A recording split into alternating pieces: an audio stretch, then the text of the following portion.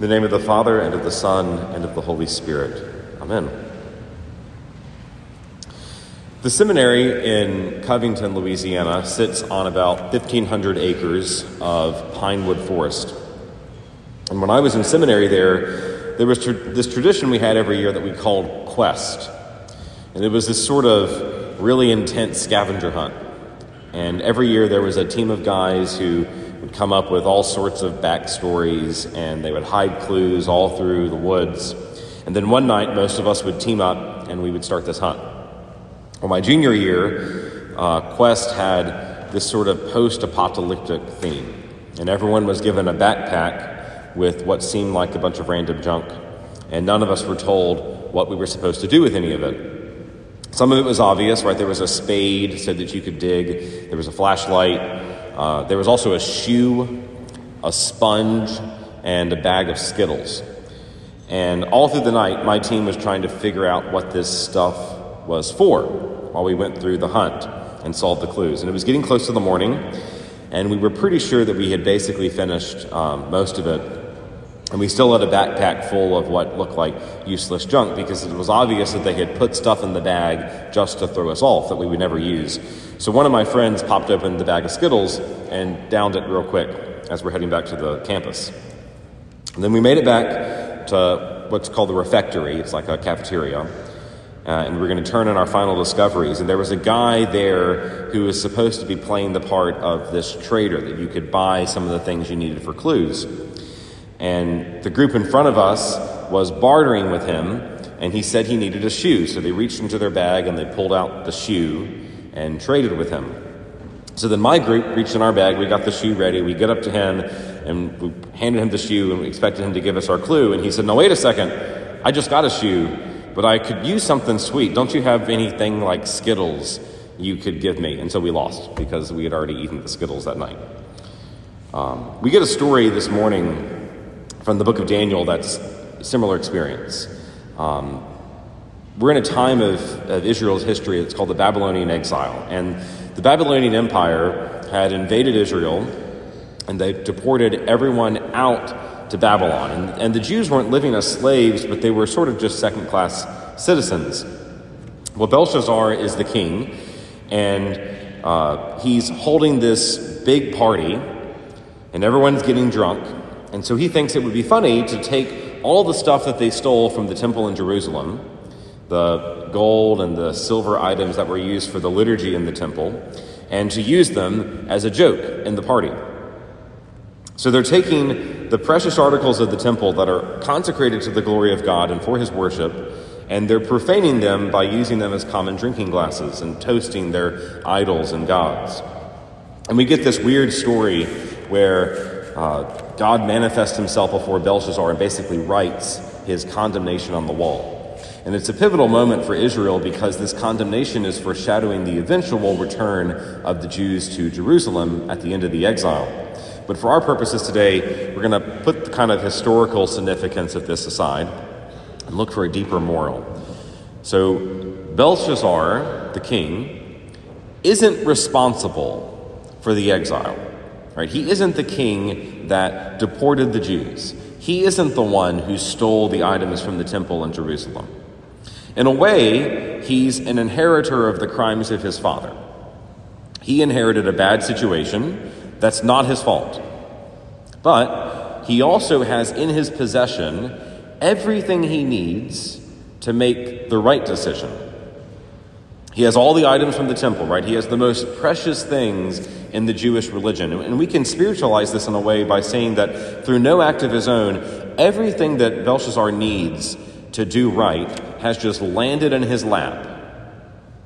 And all he has to do is be responsible, make the right decision, make the most of his situation, and he can come out on top. And not only does he have everything materially that he needs, he also has the failed example of his father Nebuchadnezzar, who himself died because of his disrespect of the things of God, and whose downfall was predicted by Daniel.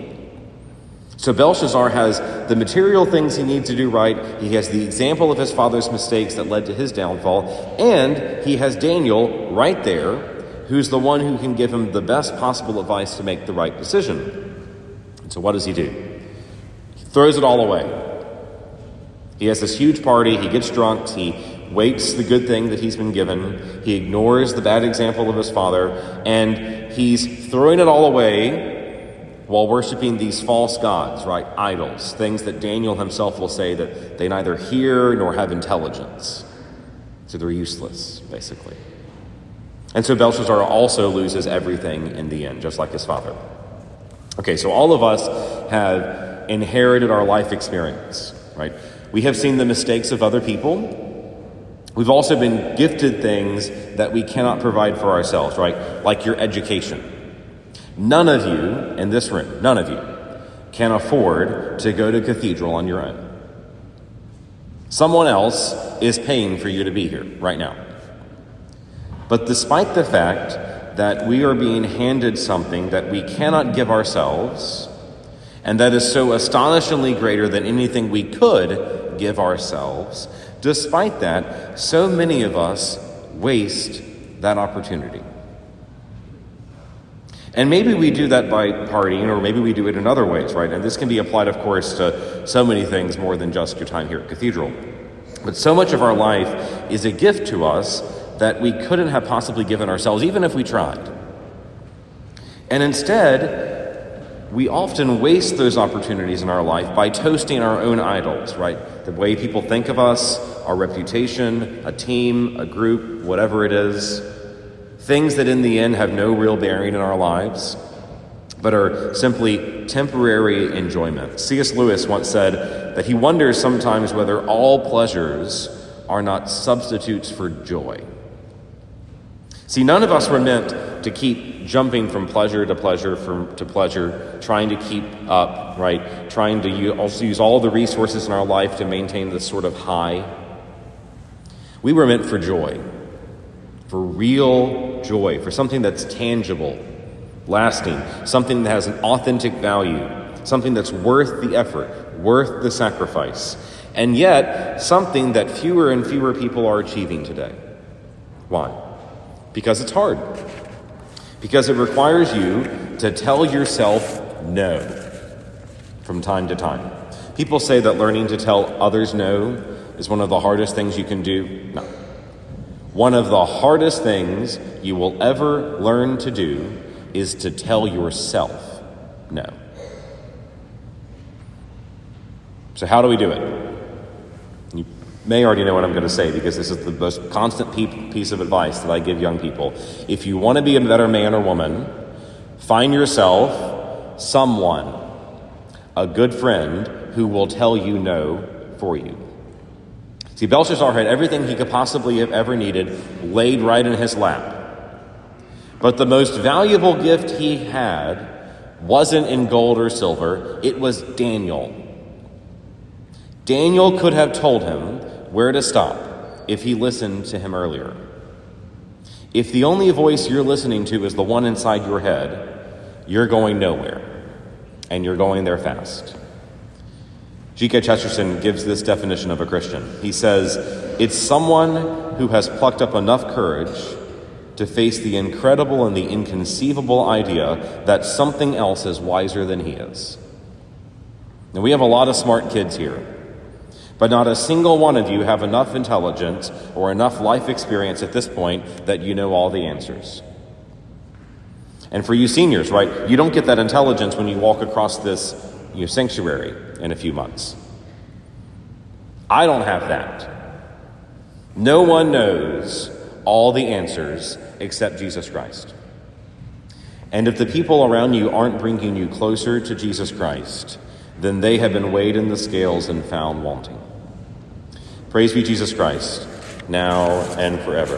In the name of the Father, and of the Son, and of the Holy Spirit. Amen.